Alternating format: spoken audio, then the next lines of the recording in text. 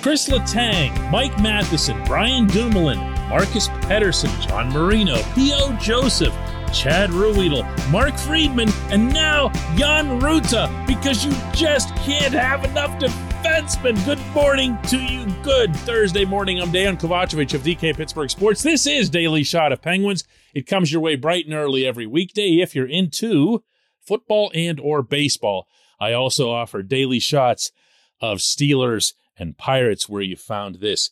9 defensemen now in the NHL fold after another busy day for Ron Hextall in NHL free agency.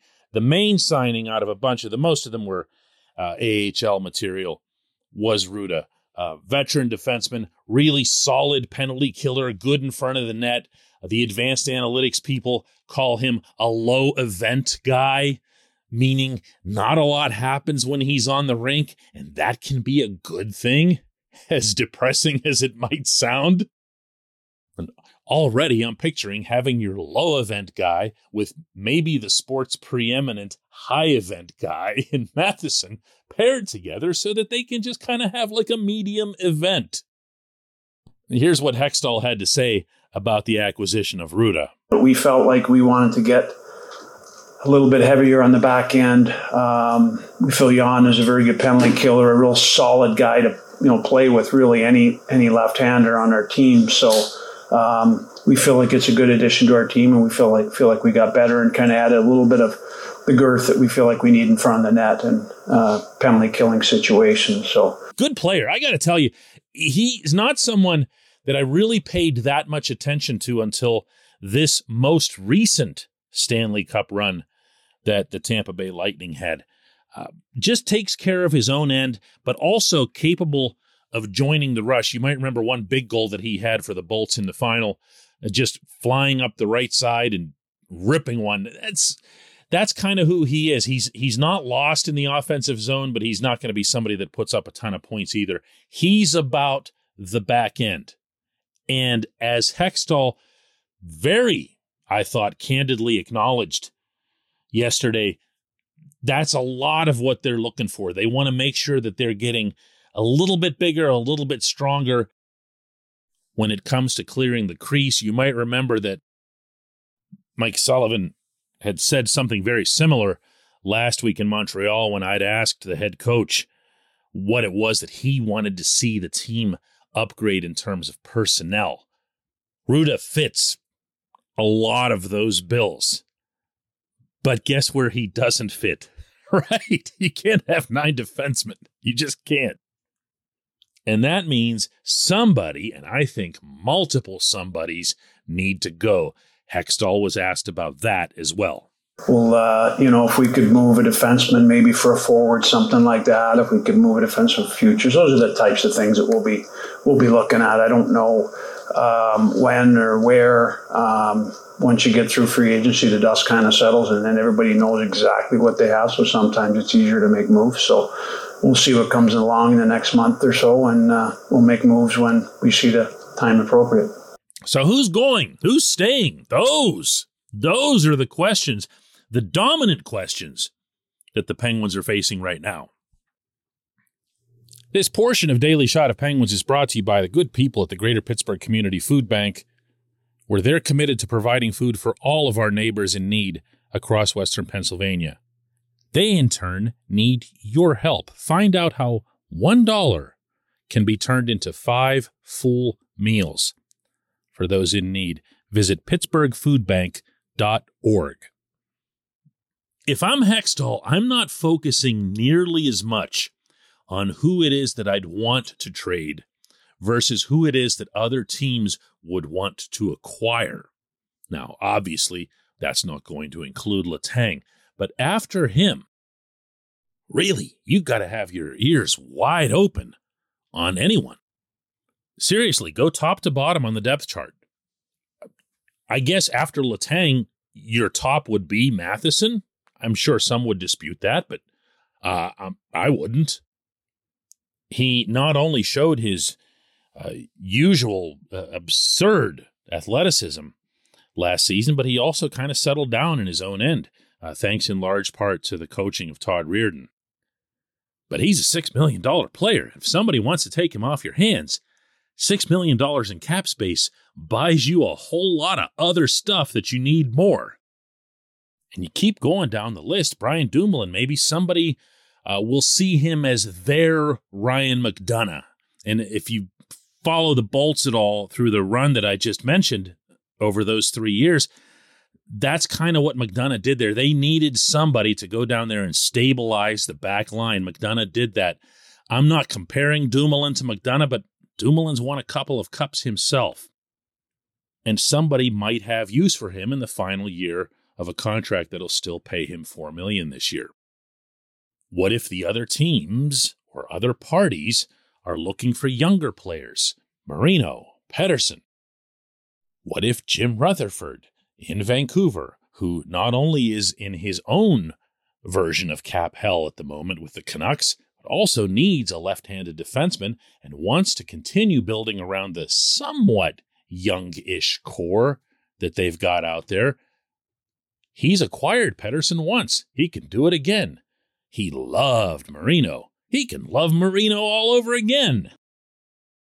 Now, none of that's going to get you some big-name star players. I don't know that the Penguins are in a position from the roster standpoint, from the cap standpoint, to be thinking really, really big. So, yes, I know the moment that I mentioned Vancouver, you're thinking JT Miller. JT Miller is going to take a lot more than a defenseman or two. Miller is only the very best player on that roster.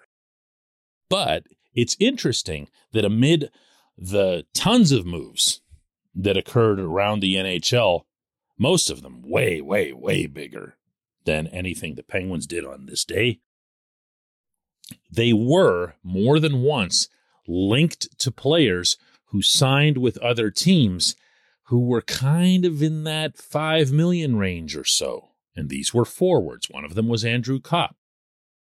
So it still feels like the Penguins are aware that they still need more impact up front, and that they still have, in a latent way, the capability of getting the players that they want. Why? Well, because their current cap space doesn't matter. It actually doesn't, not that much. They're going to move defensemen, and if they're smart, and here's kind of hoping that they are, they'd move not one, but two of the $4 million range defensemen that they've got in their fold. That clears up, obviously, $8 million or so. They're also, and I feel obligated to mention this parenthetically, allowed to go 10% over the cap this time of year. Because, nobody's actually playing hockey. Now, they don't want anybody to grossly circumvent that, which is why the rule was put in.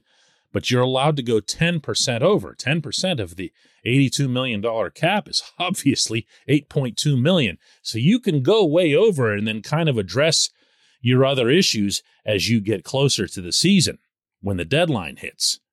But there's some room there. There's some room there. They can still get markedly better, but they're going to have to start with the subtraction in the back to bring the addition up front. When we come back, J1Q.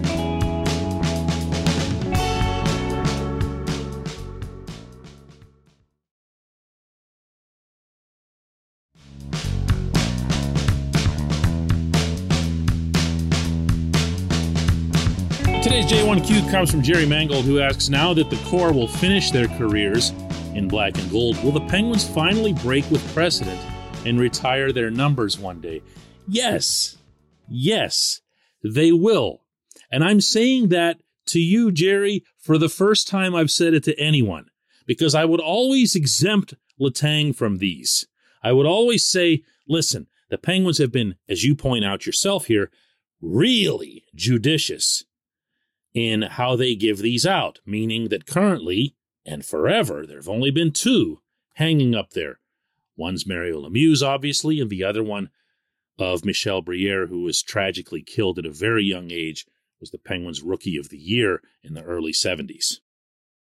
And that's it. They've had a bunch of guys on and off the ice, inducted into the Hockey Hall of Fame, but no one else has been recognized that way. Now, the big reason for that is that Jaromir Jagr decided to play until he was 50. In fact, he's still playing today, and just yesterday put on Twitter a semi-tongue-in-cheek appeal to NHL general managers to come and talk to him. He was kidding, of course. He said something about how he only wants to play home games and stuff like that, which you expect from him.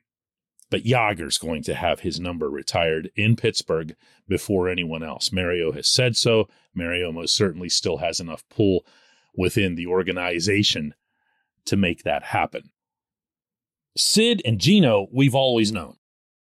These are extraordinary talents. These are generational talents who've achieved incredibly great things in Pittsburgh, like to the point where I can't even, lay it on too thick when it comes to the adjectives, particularly with Sid.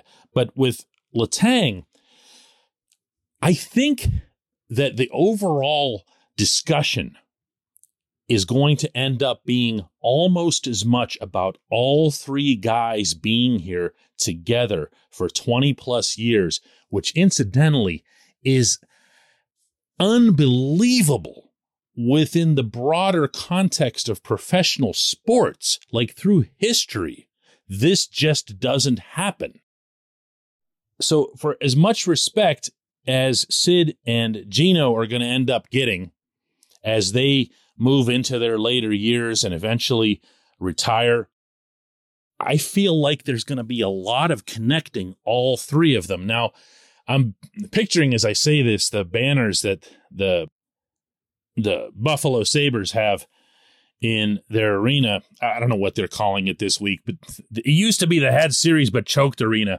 And they have this triple banner in one corner of the rafters of the old French Connection, which had Gilbert Perreault, the one truly great player out of the three, along with Rick Martin and René Robert. And they were more loved as a line than they ever could have been as individuals, again, exempting Perreault. They also have a triple statue of those guys out front. Now, I'm not suggesting that the Penguins do any such thing. Sid in particular, again, to single him out, is deserving of all of his own honors of any kind, statue and everything else. But I do think it's going to become increasingly hard to separate Letang from that pack when talking about them. Do you see what I'm saying? Really, really good question, my friend. I appreciate it. I appreciate everyone listening to Daily Shot of Penguins. We'll do another one of these tomorrow, after which Hextall will have signed 6 more defensemen.